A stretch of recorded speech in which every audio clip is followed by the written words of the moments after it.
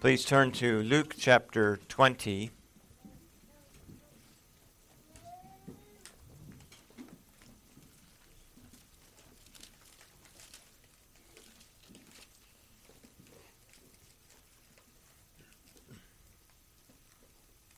And I begin reading at verse 9. At verse 17.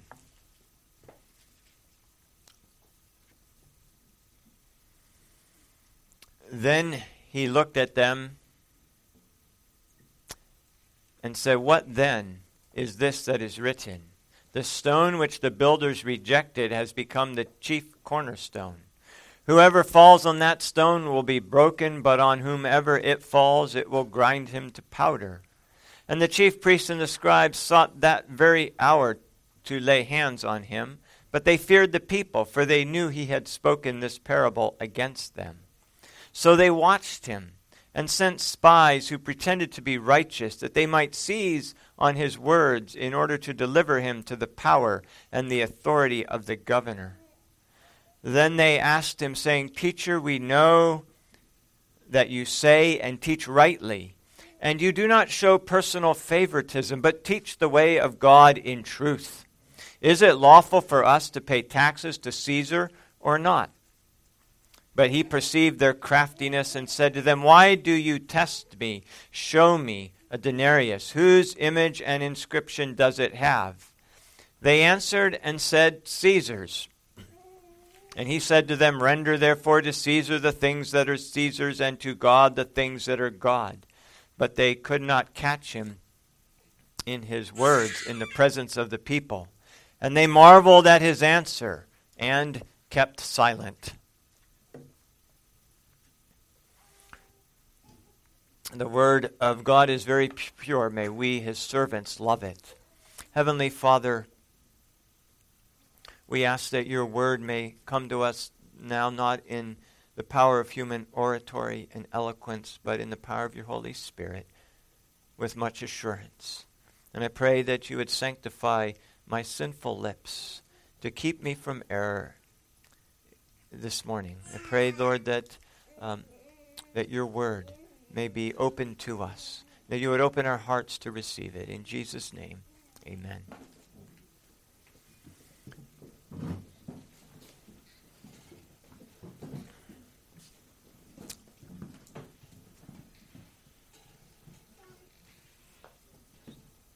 Well, this is round 2 of the Pharisees versus Jesus. This week leading up to Christ's death and burial and resurrection is covered in great detail by all the gospel writers, all 4 accounts. Because his death, burial, and resurrection is the climax of history. It is what all the Old Testament saints looked forward to. It's what all the sacrifices pointed forward to. And it's what the New Testament church looks back to. We celebrate the Lord's Supper. We do that in remembrance of his death and burial.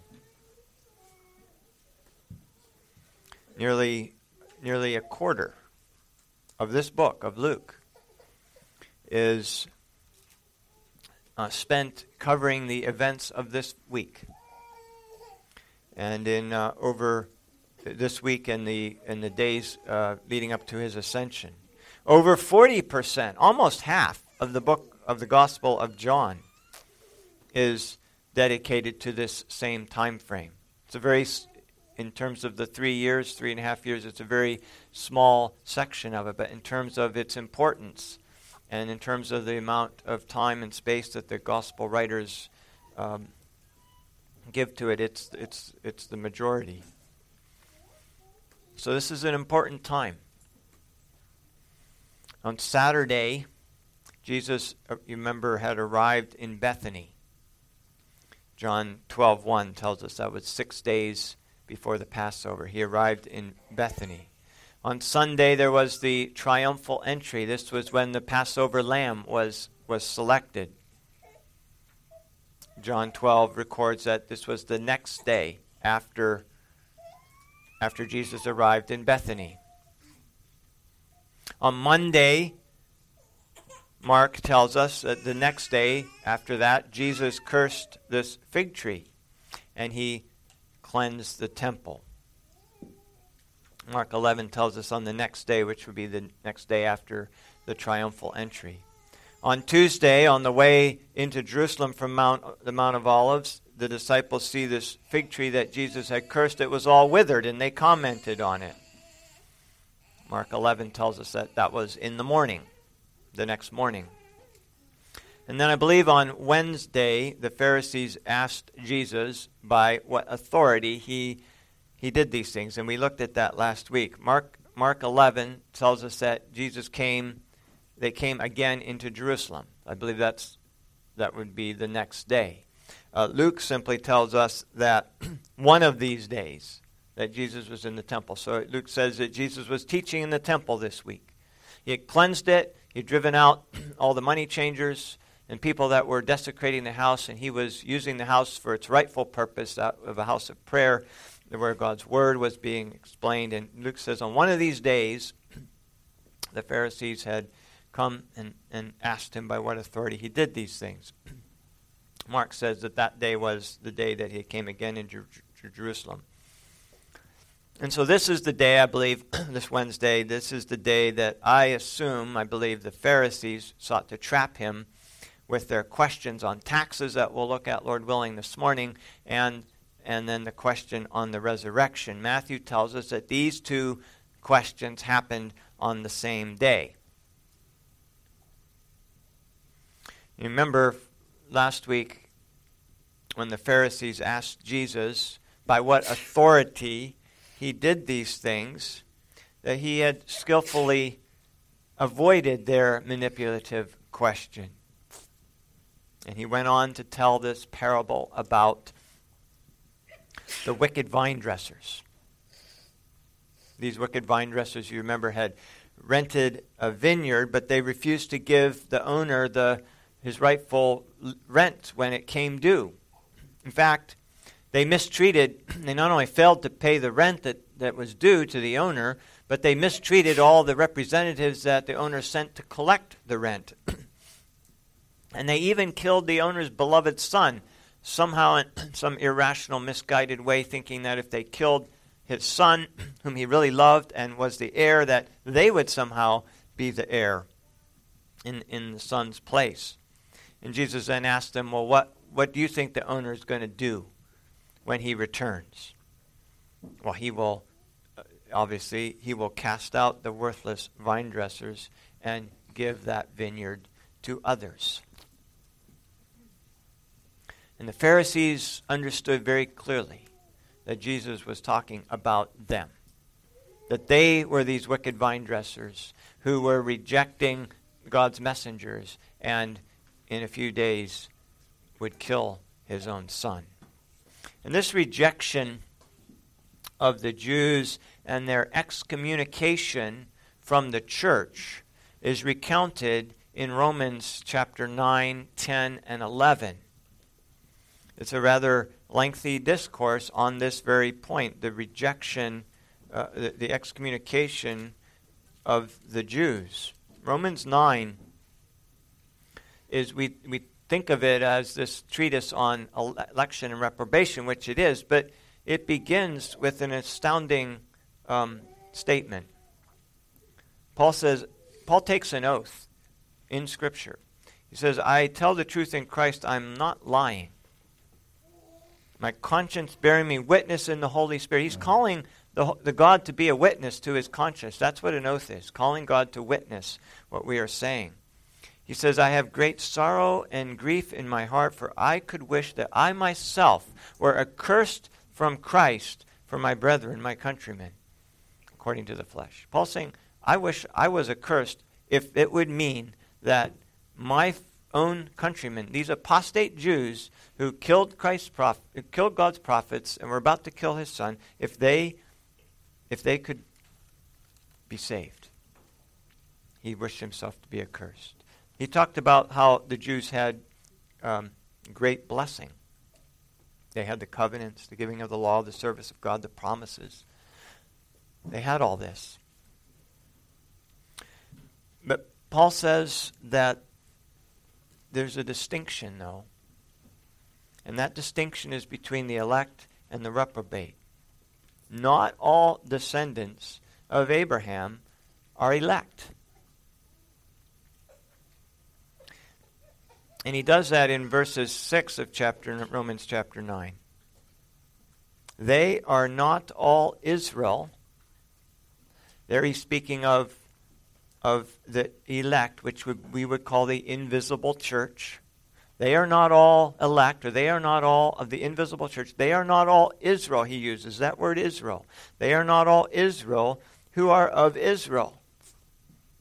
He's using the word Israel in two different senses in the exact same sentence. They are not all Israel who are of Israel.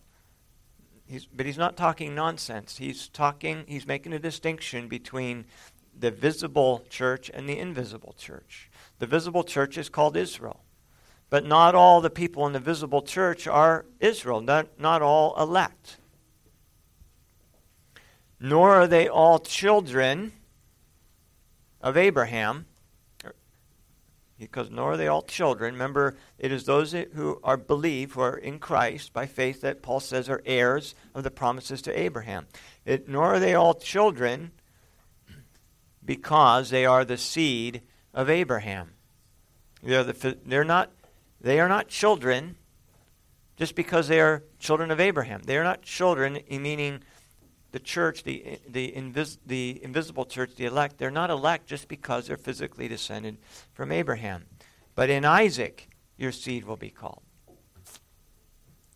And so Paul says that this distinction between believers and unbelievers, between these Jews, these apostate Jews who reject the gospel and rejected Christ and are excommunicated, that difference is because of the decree of election and reprobation. And he concludes at the end then, he says, well, what do we say about this? In end of chapter 9. He says, the Gentiles who did not pursue righteousness have attained to righteousness, even the righteousness of faith. But the Israel, referring to this visible church, but they were apostate, they were reprobate, they were in the visible church, they were, in this case, the church leaders, but they are apostate. He says, but Israel, pursuing the law of righteousness, has not attained to the law of righteousness. Well, they're pursuing it, but they haven't obtained it. Why, he says? Because they did not seek it by faith, but as it were by the works of the law. You can't get there by the works of the law, but they tried. They didn't get it. For they stumbled, he says, at that stumbling stone. As it is written, behold, I lay in Zion a stumbling stone and rock of offense, and whoever believes on him will not be put to shame. And that's what Jesus goes on to say after he told them this parable. He said, what is this that it is written? The stone which the builders rejected has become the chief cornerstone. See, the distinction is between those who believe and those who don't.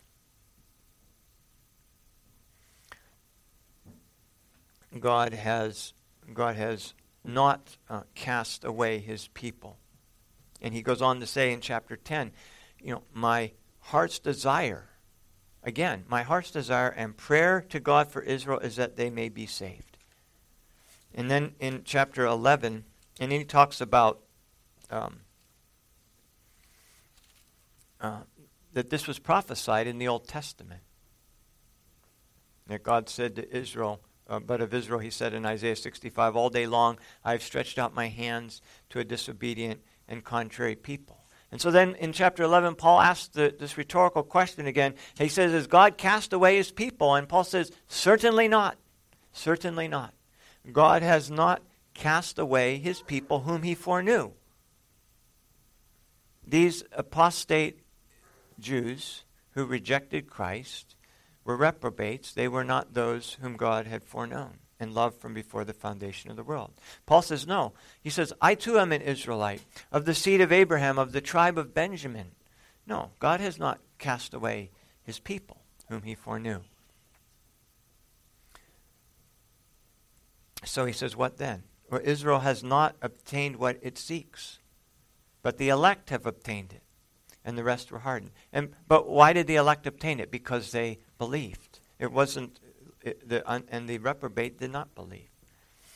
And so he goes on to warn these Gentiles that, to be careful that they become prideful. He says, you will say branches were broken off that I might be grafted in. That's true. So God cut away these natural branches and grafted in these wild olives and brought them into the church. He didn't replace, the church doesn't replace Israel.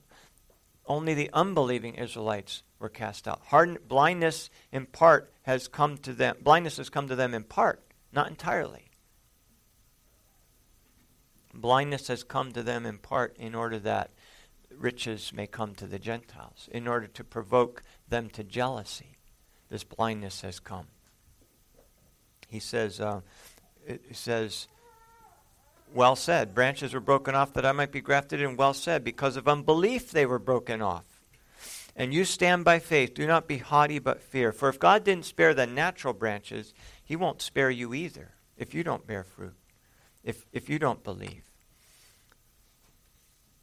He said, therefore consider the goodness and severity of God. On those who fell, severity, but toward you goodness. If you continue in his goodness, otherwise you will be cut off. And if they do not continue in unbelief, they will be grafted in. The Jews, so this apostasy was a great apostasy, but if they believed, Paul is saying, they will be grafted back in if they don't continue in their unbelief. For if you were cut out the olive tree which is wild for if you were cut out of the olive tree which is wild by nature and were grafted contrary to nature into the cultivated olive tree, how much more will these who are natural branches be grafted in to their own olive tree? For he says, for I do not want you to be ignorant, brethren, of this mystery, lest you should be wise in your own opinion, that blindness in part has happened to Israel until the fullness of the Gentiles has come in. And so, Paul says, and so in this way, all Israel will be saved. All of the invisible church, all of the elect, all of Israel will be saved when the fullness of the Gentiles comes in, as well as the Jews who already were in that believed. That believing Jews and the believing Gentiles together comprise the fullness of the church. So back then to this narrative in the Gospel of Luke, where Jesus says that stone which the builders rejected has become the chief cornerstone. This was something that was prophesied in the Old Testament. This was taught in several places. In Isaiah 8, verse 13, the Lord of hosts, him you shall hallow. Let him be your fear, and let him be your dread. He will be as a sanctuary, but a stone of stumbling and a rock of offense to both the houses of Israel, a trap and a snare to the inhabitants of Jerusalem. And many among them shall stumble, and they shall fall and be broken, be snared and taken. Bind up the testimony, seal the law among my disciples. There's Isaiah saying many of these Jews, many of the house of Israel, will stumble at Christ. Or in Isaiah 28, Isaiah says, because you have said, we have made a covenant with death, and with Sheol we are in agreement. When the overflowing scourge passes through, it will not come to us, for we have made lies our refuge, and under falsehood we have hidden ourselves. Therefore, because you've said that, God says, therefore, thus says the Lord, behold, I lay in Zion a stone for a foundation, a tried stone, a precious cornerstone, a sure foundation. Whoever believes will not act hastily. And I will make justice the measuring line, and righteousness the plummet.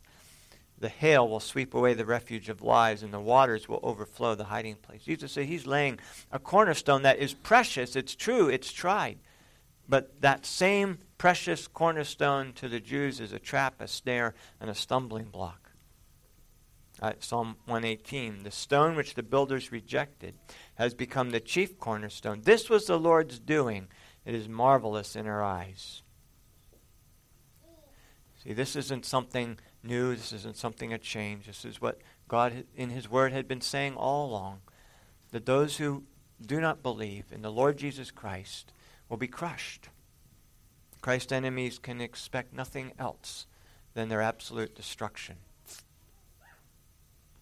Those that slight him, that stumble at him, that are offended at him, Jesus said will be broken on that stone. But those that not only reject him, but hate him and persecute him as the Jews did, it says that stone will fall on them and crush them to powder, grind them to powder.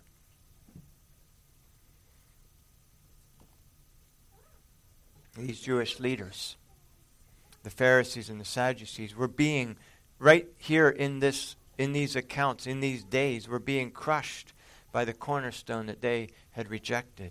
First you had the triumphal entry on Sunday. Then Jesus' authoritative cleansing of the temple, which at least in one of the cases, was with a whip, a scourge, something that takes flesh out of people.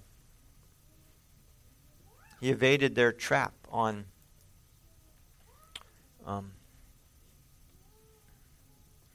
his question of authority.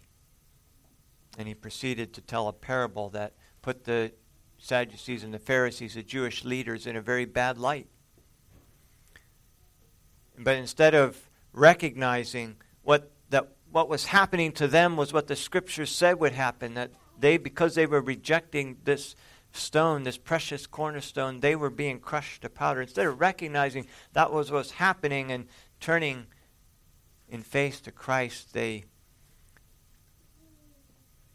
doubled down on their rejection. They sought that very hour to lay hands on him, but they feared the people.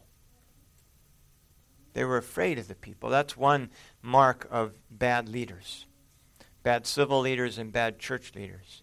When they fear the people and change their answer to say what will please the people, you know you have an unrighteous, an unjust, a bad ruler.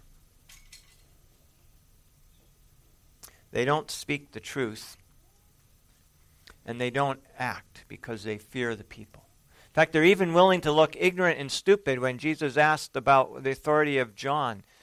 Rather than say what they knew or say what they thought they believed, they feigned ignorance because they feared the people. And so they double down on their rejection, and they send spies now to Jesus. Jesus is teaching every day in the temple. They send spies to try and trap him with his own words. And when they couldn't trap him with his own words, they tried to create a trap by agent provocateurs. It's sort of like what happens in our country, what happened on January 6th in 2021. If the protesters aren't rioting on their own, then they send agent provocateurs in to agitate the crowd and stir them up and engage in criminal mischief, as hoping people will follow them in their mischief. And they got a few to do that. Well, that's what these Jews do. They send in these spies, these agent provocateurs, and they come up to Jesus pretending to be loyal disciples, wanting to hear what Jesus has to say, wanting to learn from him. And they ask him this question that they thought would get him. Criminals are so often stupid, and these Jews are very brilliant people, but they're really stupid. They've been answered by Christ every time they try to trap him, but they still think, well, they can get it one more time. Just the next time we'll get it. And so they ask this question.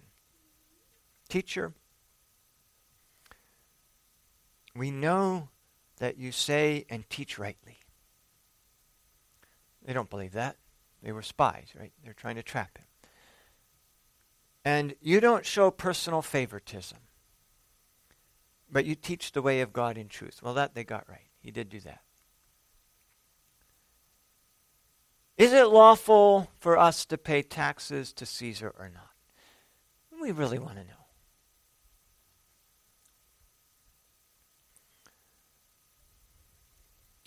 Well, they're really not trying to find out. They're trying to trap him. If he says, no, it's not lawful to pay taxes to Caesar, then he makes himself an enemy of Rome. If he says, yes, it is lawful to pay taxes to Caesar, then they thought that he would make himself unpopular with the people. And to them, that's a big deal. That wouldn't have mattered to Jesus. He would have spoken the truth. But Jesus perceives their cunning. Jesus confronts their manipulative speech. And he rebukes their ungodly, manipulative speech. He doesn't just let it pass. This was not an honest question. It was an ungodly question. It was asked not in innocence, but out of cunning, an attempt to attack, or to trap. And Jesus doesn't let it pass. He doesn't ignore it. And he doesn't fall for it, certainly. This is what Jesus taught just a few chapters earlier in Luke 17. It says, if your brother sins against you, rebuke him. And if he repents, forgive him. And if he sins against you 7 times in a day, and 7 times in a day returns to you saying, I repent, then you shall forgive him. That's what Jesus is doing here. He's rebuking these for their ungodly speech, their manipulative speech. He's not enabling it. He's not overlooking it. It's hard to confront, especially these kind of people. It's much easier just to ignore it. It's much easier just to feign compliance with it. But that's not what he does. He confronts it. He says straight on, why do you test me? I know what you're doing. He perceived their craftiness. But he also didn't answer their question. Just because a question has been asked doesn't mean that it has to be answered. It really is a question of authority. Does the person asking the question have the authority to ask it? If they do, it must be answered.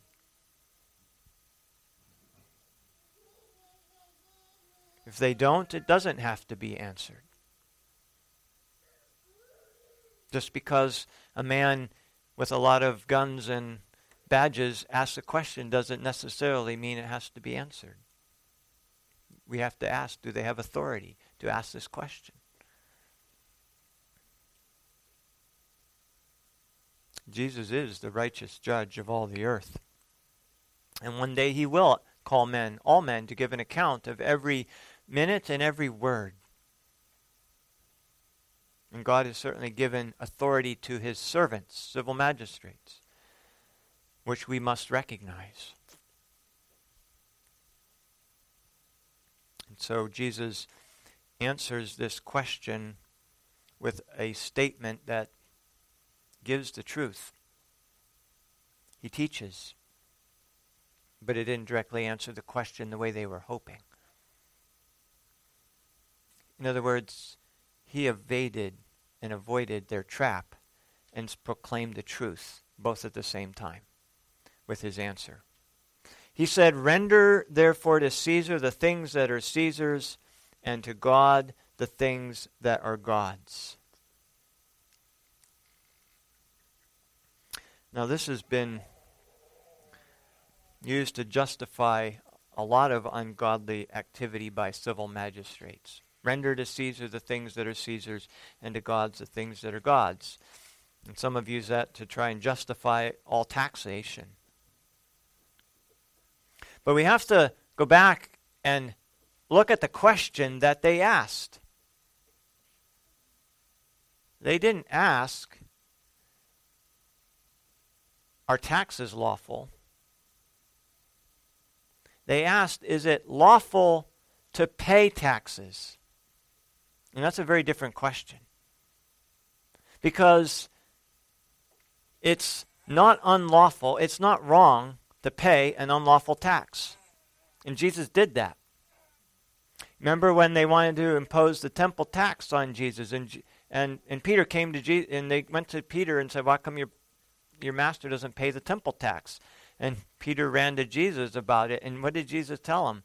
The sons, they don't have to pay the tax. That's for those that aren't sons. But lest we offend anybody, go to the river and fish, and you'll catch a fish and open the fish's mouth and take out a gold coin and go pay the tax. You see, it's not wrong to pay an unlawful tax. And the question that the Jews asked is it lawful for us to pay taxes to Caesar? In other words, is it a sin to pay taxes to Caesar? Is it lawful? Is it a sin to pay taxes to Caesar? And the answer is no, it's not a sin to pay taxes to Caesar, even if that tax is unlawful.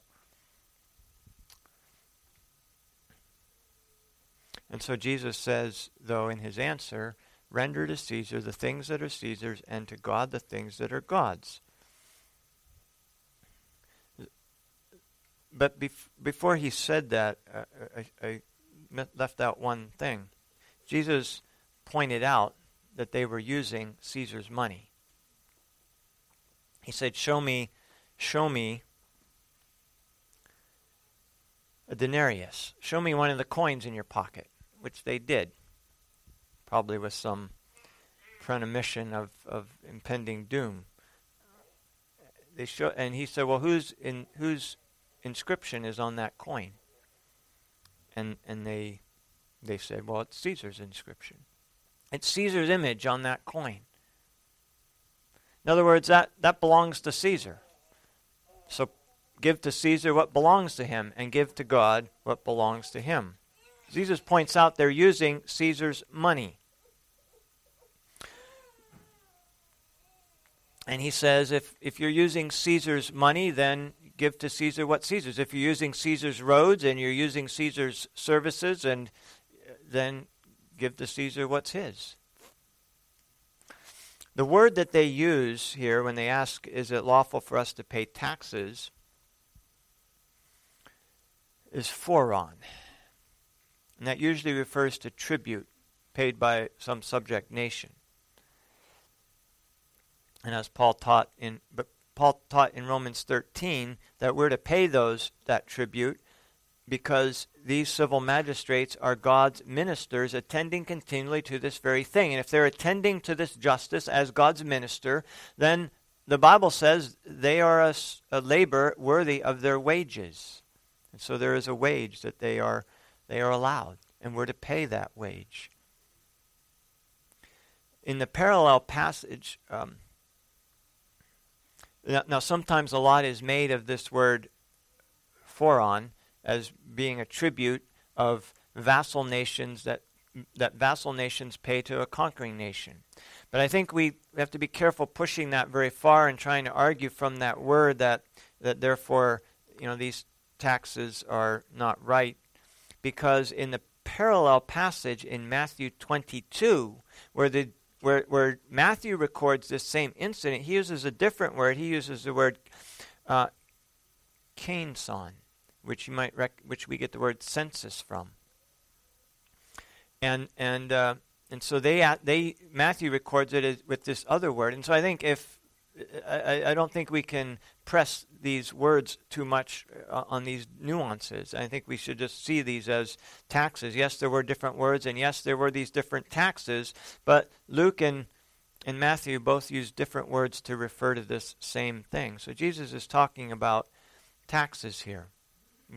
We can safely, I think, say taxes in general. That we are to render to Caesar the things that are Caesar's, and to God's the things that are God's. Now the question then is, what is Caesar's and what is God's? What are we to render to Caesar, and what is God's?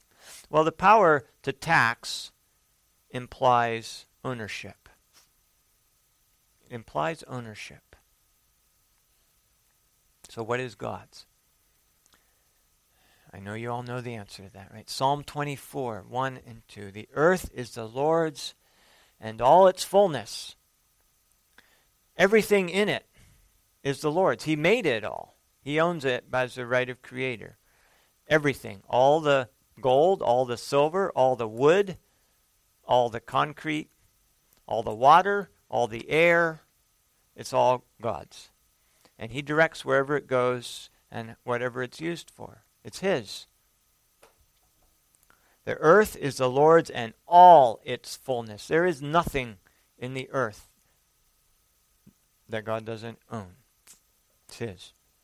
But he goes on, Psalm 24 goes on and says, the world and those who dwell therein. So it's not just the gold and silver and the animals and the wood, but it's all of us too. Everybody who dwells in God's earth is also his, because he made us as well. We're his. That means he has the right to tax it. He has the right to tax however much he wants, from 0 to 100%. If he wants our life, it's his. If he wants all our money, it's his. He took all Job's money.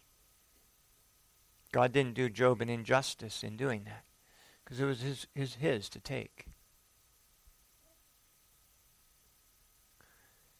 The world and those who dwell therein, for here's why it all belongs to him, for he has founded it upon the seas and established it upon the waters. God has created the earth from the waters. Everything then. When God asks of us a tithe, he's of our increase. It's not a tithe of everything we own, it's a tithe of the increase, just the increase. God's saying the increase is mine. I'm telling you to give back 10% of what is mine. We belong to him.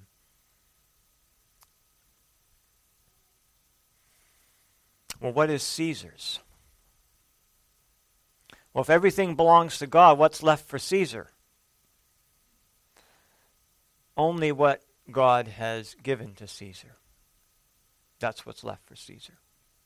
And what has God given to Caesar? Well, the only just tax in the Bible, the only tax that Caesar can lawfully levy, is a poll tax. In Exodus 30,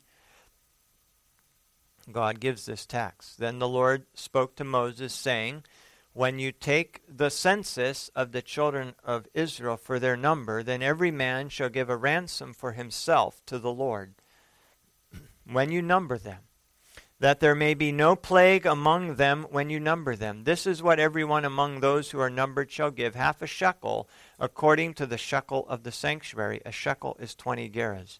The half shekel shall be an offering to the Lord. Everyone included among those who are numbered, from 20 years old and above, shall give an offering to the Lord. The rich shall not give more. The poor shall not give less than half a shekel, when you give an offering to the Lord to make atonement for yourselves. And you shall take the atonement money of the children of Israel, and shall appoint it for the service of the tabernacle of meeting, that it may be a memorial for the children of Israel before the Lord, to make atonement for yourselves. There is the poll tax. And the principle there is, it's by person, because every person enjoys the justice and the protection of the law, of the civil magistrate, and of the church. And the rich don't pay more, and the poor don't pay less. That's an important distinction, because the poor should have equal justice with the rich. The rich don't get different justice or more justice. It's equal. And so the tax is to be equal. And of course that doesn't mean that the Israelites only gave those taxes. There are many unjust taxes recorded in Scripture. David tried to take a census that was moved. He was moved by Satan in doing that. So the purpose of a census was to number people for war. And it would appear that David was moved by Satan to number Israel in order to set up a standing army. And that desire and motivation came from Satan. And you remember, Job was against it, but then when he tried to persuade David not to do it, he was unsuccessful. But so he went off to do it. But it was so distasteful to him that he didn't even finish it. And you remember the great plague that came upon Israel, just as Exodus 30 says. If it's done wrongly, then God would bring a plague among the people. And so this is the only just tax that belongs to Caesar. When he tries to tax the increase, he's saying, I'm God. He's trying to be and play God. When he tries to tax property, the earth is the Lord's. The Lord has not given the land to Caesar. He's given it to people. In fact, in the case of Ahab, who tried to buy Naboth's vineyard, Naboth said, no, you can't buy it. This has been given to us. It's been given to me and to my family, to my children. And it would be wrong for me to sell it to you. And so when Caesar tries to tax our property, he's claiming to be God. When he tries to own everything, he's also encroaching on the authority and the jurisdiction that God has given to families. The very word economy, if you look it up in Noah Webster's 1828 dictionary, the word economy relates to households. I thought that's very interesting. We think of economy today as something national and governmental. And all the polls that come out, they always ask you what the government should be doing for our economy. And my thought is nothing. It's not theirs. The economy has to do with home. Home relates to family. Business is the purview of families. And the whole purpose of business is to provide food and medical and housing and relaxation to families. If you think of every business at some point exists to do one of those things. And so there are many, many unjust taxes because the civil magistrate tries to be God. But the question here is it lawful to pay these taxes? And the answer is yes, it's not a sin to pay an unjust tax. And sometimes it's a wise thing to do. But there's no obligation to pay an unjust tax. Jesus did not teach here, though, tax revolt. I think that's a very dangerous idea. And many people that try to engage in that end up in jail and can't care for their families and can't put food on the table, and those are greater sins. It's not a sin to pay an unjust or wrong tax. Jesus' answer is to pay to Caesar what is Caesar's. If we're using his roads, if he owns the roads and we're using them, then we should pay tax. And we do. Every time we buy a gallon of gas, we are paying tax to Caesar for the use of his roads. If he sets up courts and administers justice, then we should be paying his taxes because he's God's minister attending continually to that very thing. Well, we're going to pause here because we're at the end of this answer. Verse 26 says they could not catch him in his words in the presence of the people. They failed again. And they marveled at his answer. And they kept silent. They had nothing to say. That's a foretaste of the day of judgment, when every mouth will be stopped. And there will be nobody that can answer back to the judge of all the earth. Sadly, they don't learn from this, and the Sadducees, we'll see next week, Lord willing, think that they can outdo the Pharisees, and so they want to take a crack at it. In their pride, it leads to their downfall. We'll look at that next week, Lord willing. Let's pray.